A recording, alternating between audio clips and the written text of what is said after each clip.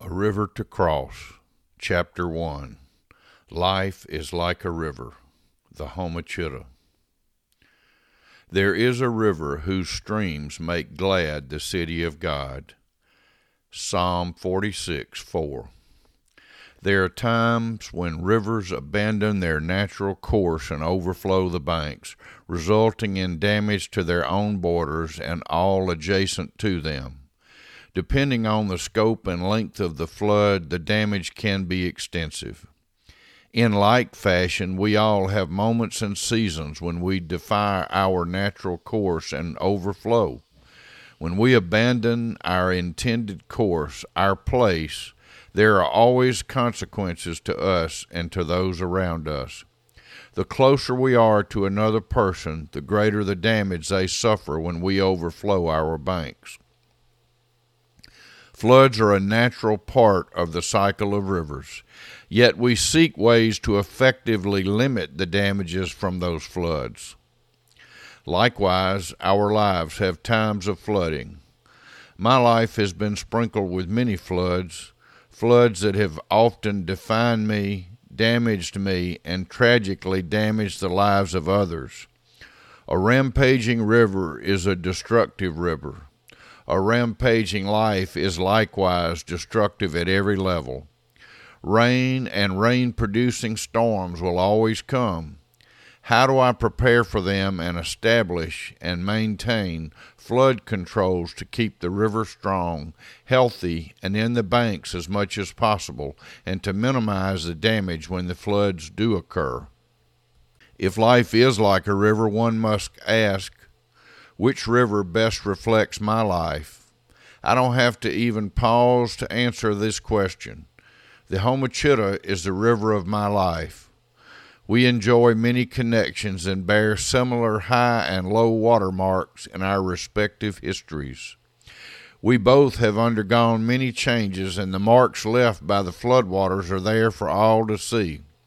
I have enjoyed a love affair with the Homochitto going back to my early childhood. While at Ole Miss, I told many people I had discovered an amazing natural phenomena. Franklin County is the geographic center of the universe. At the heart of the universe's center point is a strong and handsome lady, the Homochitto River. God spoke in creation, and as he spoke, the Homochitto River came forth from the throne of God and flowed through and across the long and many generations of time and man. The Homochitto's headwaters are along the common boundary between Copiah County and Lincoln County, Mississippi.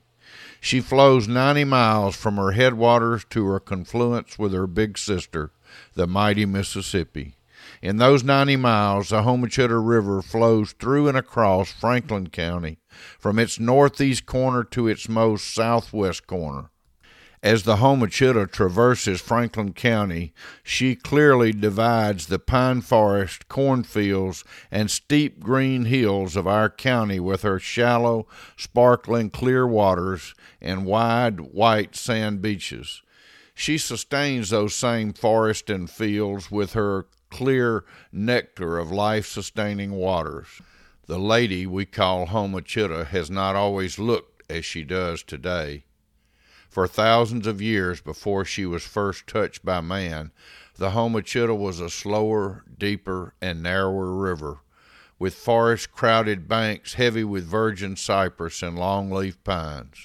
In 1938, the Army Corps of Engineers redirected this elegant lady out of the old Mississippi River channel, now known as Lake Mary, directly into the main channel of the Mississippi River, a little north of their former point of confluence. The result of this extensive and challenging engineering feat was to speed up this grand old dame. The increased speed of her flow began a destructive erosion of her own banks. In the last 80 years, she has become broader and lost much of her depth. In place of her heavily forested banks, she developed wide, beautiful white sandbars. Instead of the deep, slow girl of her youth, She is now wider and shallower, yet quite sparkling and beautifully framed by her long strips of white sand beaches. In the same way the Homochitto defines and divides Franklin County, she has likewise flowed over, through, and across the 64 years of my life, both defining and dividing. She is a real beauty, but as with all beauties, there are times when the beast side of the beauty shows up. Just as the Homochitto has undergone great changes, so it seems I have experienced dramatic changes as well, and many times the beast in my own life has reared its ugly head. This story of rivers and life is the one I seek to share with you in these pages. My original purpose in writing was to find a way to cross the river, to get back on the right side of the river for me. The publishing of these thoughts, these pages, is in the hope of encouraging you to take a close and candid look at your own life. I pray you will find laughter, encouragement, strength, and humility here as I share with you some times of calm and some times of cataclysmic floods and the lessons I have learned and am continuing to learn through the process. I also hope that at some level these pages may help you avoid some of the dangerous currents and eddies of life that I, through my own foolishness, fell victim to. May God bless you and draw you to Him as you read this account of my search for meaning and direction in the river of life. An honest look at your own life is key to not repeating your mistakes. Chapter 2. The Headwaters of My River of Life. My earliest memories begin. Quote, "Seek and ye shall find," end quote. Matthew 7:7. My earliest memories begin on Railroad Avenue in Bude, Mississippi, in the white clapboard home belonging to my great-grandfather, William Calvin McGehee. It's the home he built when he moved his family to town when Bude was born around 1912 or so. My first conscious memory, at about 2 years of age, is leaving our home alone in the early morning hours and making my way up Railroad Avenue to a place of great wonder and excitement, the Bude Barber Shop. The Bude Barber Shop was run by Mr. Shelley McDaniel and Mr. Pap Temple. I am told that prior to my solo trip to the barber shop, I had been taken there by my father for my first haircut. I have to assume that the earlier visit must have awakened in me a curiosity and a willingness to push and test the boundaries of exploration for a 2-year-old. This is my first conscious memory of drinking, living life my way. Today, when my mind drifts back to the Bude Barber Shop, I can close my eyes, take a deep breath, and conjure up the smell of talcum powder, cigar smoke, bay rum, shaving cream, farmer's overalls after a night of chasing the foxhounds, and stale sweat. I can see the mirrors, the barber's shades, the cigar stand, the leather strops, and the foxhorns on the walls, as well as the barber's chairs, the seat along the opposite walls, and the front door and windows looking out across the railroad yards to the sawmills with their piles upon piles of pine logs and stacks upon stacks of freshly sawn pine lumber. I can hear the steady buzz of the clippers and men's talk as they discussed matters of politics, bass fishing, hand-grabbing catfish, fine fox-hunting hounds, hot dinners of crusty chicken pie and buttery cornbread, and the love of a good shave. I don't recall the details of any particular conversation, but I do remember my great wonder at the words of the men there. I can tell you the topic that grabbed and held my attention back then, the closed-off, mysterious back room of the shop. To this day, I don't know for sure what was really going on, but I know that Mr. Shelley made it clear he didn't want me going there because wildcats and all manner of things waited to eat up little boys like me in that back room. He couldn't have known then, but far from scaring me, he was stoking the fires of my insatiable desire to see the wildcats and other varmints for myself. The whole notion of having to see things for myself was a foreshadowing of, or maybe a part of the formation of, the deep channels in which my life was already beginning to flow. I already had that need, that desire to see things for myself and to go where someone else said, don't. When I think back to my early morning solo trip to the barber shop at such a young age, and I plug that into today's thinking, well, you just can't imagine that today. It seems quite unimaginable for a 2-year-old to leave home alone and go anywhere. To leave and go up the street to a local business where men gathered seems even more bizarre. Thankfully, in that day, it was not a cause for concern. My mother came and retrieved me, as she did on subsequent occasions when I made other early morning expeditions to the barber shop. Dorothy Simmons McGehee, my mother, a part of the great generation, was and is a great mother. In a way we certainly didn't see or think of at the time, my mother's coming to the rescue was another foreshadowing of things to come. It would be fair to say that as early as 2 years of age, my river sometimes jumped the channel and ran outside the banks. As my cousin would put it 60 years later, I had quit preaching and gone to drinking. At a level deeper than I can really explain, this leaving home was a new direction for my life to flow.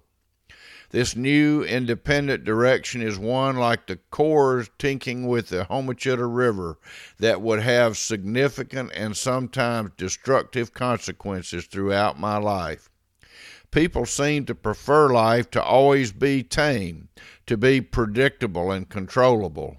I have never found life to be that way, nor do I believe it shall ever be. I think C.S. Lewis said it best, quote, "However often we think we have broken the rebellious self, we shall still find it alive," end quote. I have said these things to you, that in me you may have peace. In the world you will have tribulation, but take heart, I have overcome the world. The Gospel of John, chapter 16, verse 33. The battle with the person in the mirror is a lifelong process, but it is a battle that must be fought and one worth fighting. You are worth it. Chapter 3. A river outside its banks. Quote, "I am the Lord your God who brought you up out of Egypt. Open wide your mouth and I will fill it." Psalm 81:10. Just because something will fit in your mouth doesn't mean it belongs there. This is a lesson I seem to have missed entirely, even from a very young age. I didn't know, or apparently didn't want to hear, that the lines were there to help you color, to help you through life. I thought they existed to prevent life from happening. It seems that even in the tender years I felt challenged by the lines, and so just used them to frame the inside of my outside. Strangely, I recall events from the earliest years of childhood, at least as early as age 2. I was 2 the first time I had my stomach pumped out at Franklin County Memorial Hospital. I thought the white stuff in the tube was ice cream, so I ate it. It wasn't ice cream. It was white glue, a rubber cement type glue in a tube under the kitchen sink.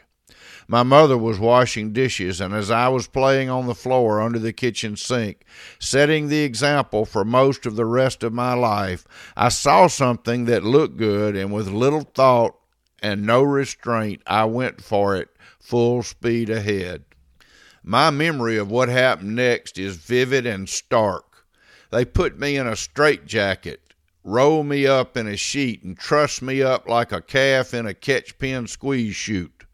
Once they had me all wrapped up, they came at me with a stomach pump. I can't describe to you exactly what the pump looked like, but I can tell you it seemed some part of it was black and some other part was red. Those memories are pretty well etched into my mind to a level deep enough that I can almost associate smells with this pointed recollection. What I seem to recall with the greatest clarity is that for a brief time in that treatment operating room, I was the center of attention.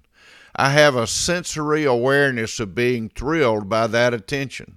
I didn't know it then, but that thrill, that rush, was something called adrenaline, the misuse of which would haunt me for many decades to come. The desperate need or desire for a rush would create trouble and lead to tragedies that, mercifully, none of us anticipated. Regardless of how much the adrenaline rush appealed to me, I don't recall the process as being anywhere close to enjoyable, and my mother says, I don't recall this, that when I thought they should be through, I said emphatically, "All through now, Hollis, get down." Less than a year later, I had my second encounter with a stomach pump at Franklin County Memorial Hospital. Round 2 happened when Mr. Hilton May was treating our house on Railroad Avenue in Bude for various pests, of the insect variety, not of the little boy variety. He had a bulb-type sprayer that was awfully attractive to me. While Mr. May and my mother were concluding the business of paying the bill, I was behind them with the bulb in one hand and the business end of the sprayer in my mouth, apparently trying hard to get rid of the pest within. Sensing an unhealthy quiet, my mother turned and spotted me with the sprayer. Just as she prepared to faint, she cried out to Mr. May, "Will it kill him?" Mr. May promptly responded, "Don't worry, Mrs. McGehee, that stuff wouldn't hurt a flea." Mother retorted, "Then what in the world am I paying you for?" My career at Franklin County Memorial Hospital was really starting to bud by this time. My trips there were far from over, and tragically for me and my parents, I was becoming a well-recognized figure among the faithful at our tiny country hospital in the mid-1950s. I don't have any sense that my actions were intentionally pointed towards self-destruction, but over and over, then and later, I had significant periods when I refused to color inside the lines. Parentheses, I was drinking, in parentheses. There were also times of preaching, and the two ebbed and flowed. Writing this account makes me look back across my life with a critical eye, and I am confronted with a very clear pattern of being on the receiving end of one calamity after another, usually arising from circumstances I should never have been in to start with. The pattern, as I see it looking back, is one of unintentional thrill-seeking leading to adrenaline rush euphoria, thereby meeting some deep need that I didn't know then and don't fully understand today. But I'm getting way ahead of myself because for me, life was truly grand. I had two older sisters who pulled me in my red wagon, played with me in their playhouse, and sometimes gave me as much misery as I did them. I had parents who loved me and were doing their personal best to train up a child in the way he should go. Even when he is old, he will not depart from it. Proverbs 22:6. A careful but thorough look into the events of our childhood and to the underlying motivations may well yield a deeper insight into the who and why of our lives. Chapter 4. Laying out the channel. For where 2 or 3 are gathered in my name, there am I among them. Matthew 18, verse 20. Our little village of Bude, Mississippi, was a mill town. It was conceived and born for the specific purpose of being home to the Homochitto Lumber Company, which was at the time the world's largest pine timber sawmill. The town was made up of housing constructed by the mill for the people it needed to man and operate a high-production southern pine timber sawmill. It was 1911, and along with the formation of the mill and the town, there also came the school and the churches and the stores and post office. For the moment, it is the church I wish to speak of, my church. I loved Bude Methodist Church back then as I do today.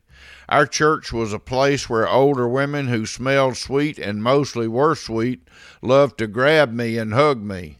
I don't think I was supposed to like it, but I figured out early on a hug was a pretty neat deal.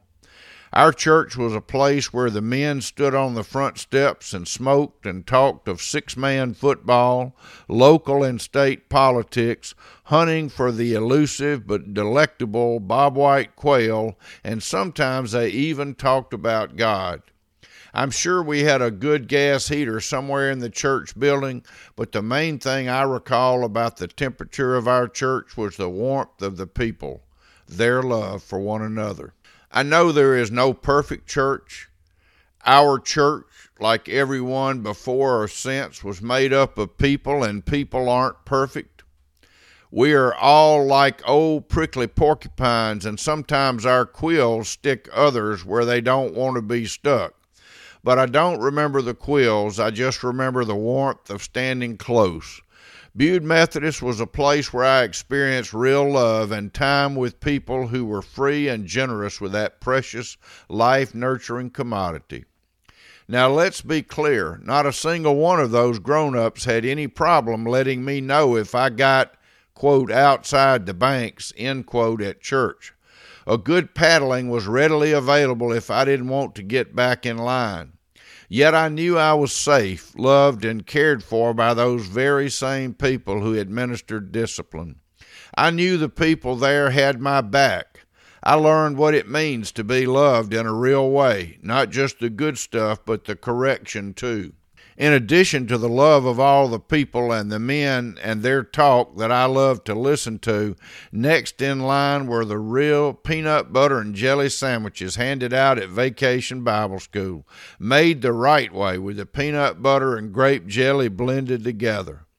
However, my fondest and most deeply felt and held memories from Bude Methodist involved my parents and singing. Now, neither of my parents were ever requested to sing a solo. We were not a particularly musical family, although my mother enjoyed playing the piano and came from a very musically talented family. In my heart today, I can hear and feel her playing and singing Somewhere Over the Rainbow, as well as her nightly lullaby to me, which is still precious and fresh on my mind. I call my mother every night, and she always answers, "Hey, honey." She's almost 92, and I'm going on 65. It causes a chemical reaction that can't be matched by any substance produced by man. She and I speak every night, and lately we have begun to sing some hymns during our phone calls, taking me back to those earliest days at our church. My parents seem to have arranged it for me to sit beside one of them, or often sandwiched between the two of them. As I reflect back, I'm quite certain that this cage-like seating arrangement was not accidental. Putting me between my parents was a well-conceived plan, no doubt born of experience, with the goal of keeping me in line, keeping me from overflowing the banks in the middle of the church.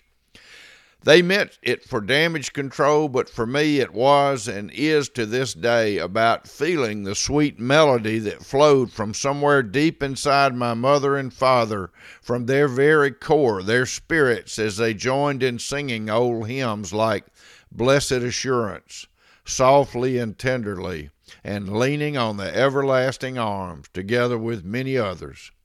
To this very day, more than 60 years later, I can both hear and feel the old hymns flowing forth from deep within my parents. These songs weren't just sung by them. The words, the thoughts, and the emotions were coming forth from their very souls. Mays and Dorothy McGehee were not then, nor are they now, perfect in any way, but you could feel and hear that they truly loved God and wanted to get it right. I attribute that deep sense of the reality of their efforts in worship for imparting to me a real desire for a deep and abiding relationship with and faith in a loving, gracious, and holy God. This desire and relationship are true even and especially when life becomes a flood that leaves damage and destruction in its wake. My parents and our church family at Bude, like all of us, certainly fall well within the, quote, all have sinned and fall short of the glory of God, end quote, description Paul gave in his letter to the church at Rome, Romans chapter 3, verse 23. But in their imperfections, which were many, parentheses, as is true of us all, in parentheses, I see that they were like what God said of David. Quote, I have found in David, the son of Jesse, a man after my heart who will do all my will. End quote. Acts chapter 13, verse 22. Foundations are laid early in life and are enduring. Footnote number 4. On January 21st, 2014, my father, Mays McGehee, in his 90th year on earth, passed from this life into life eternal. I had written this chapter in several years before his death. The last words my father ever spoke were these: Come thou fount of every blessing, tune my heart to sing thy grace. Streams of mercy never ceasing, call for songs of loudest praise. Robert Robinson, 1735 to 1790. On October 19th, 2019, my mother, Dorothy Simmons McGehee, passed from this life at the age of 93 and a half, as she liked to say. With all 4 of her children by her sides and literally holding her hands and feet, she drew her last breath, and the light of a beautiful life came to a close here on earth.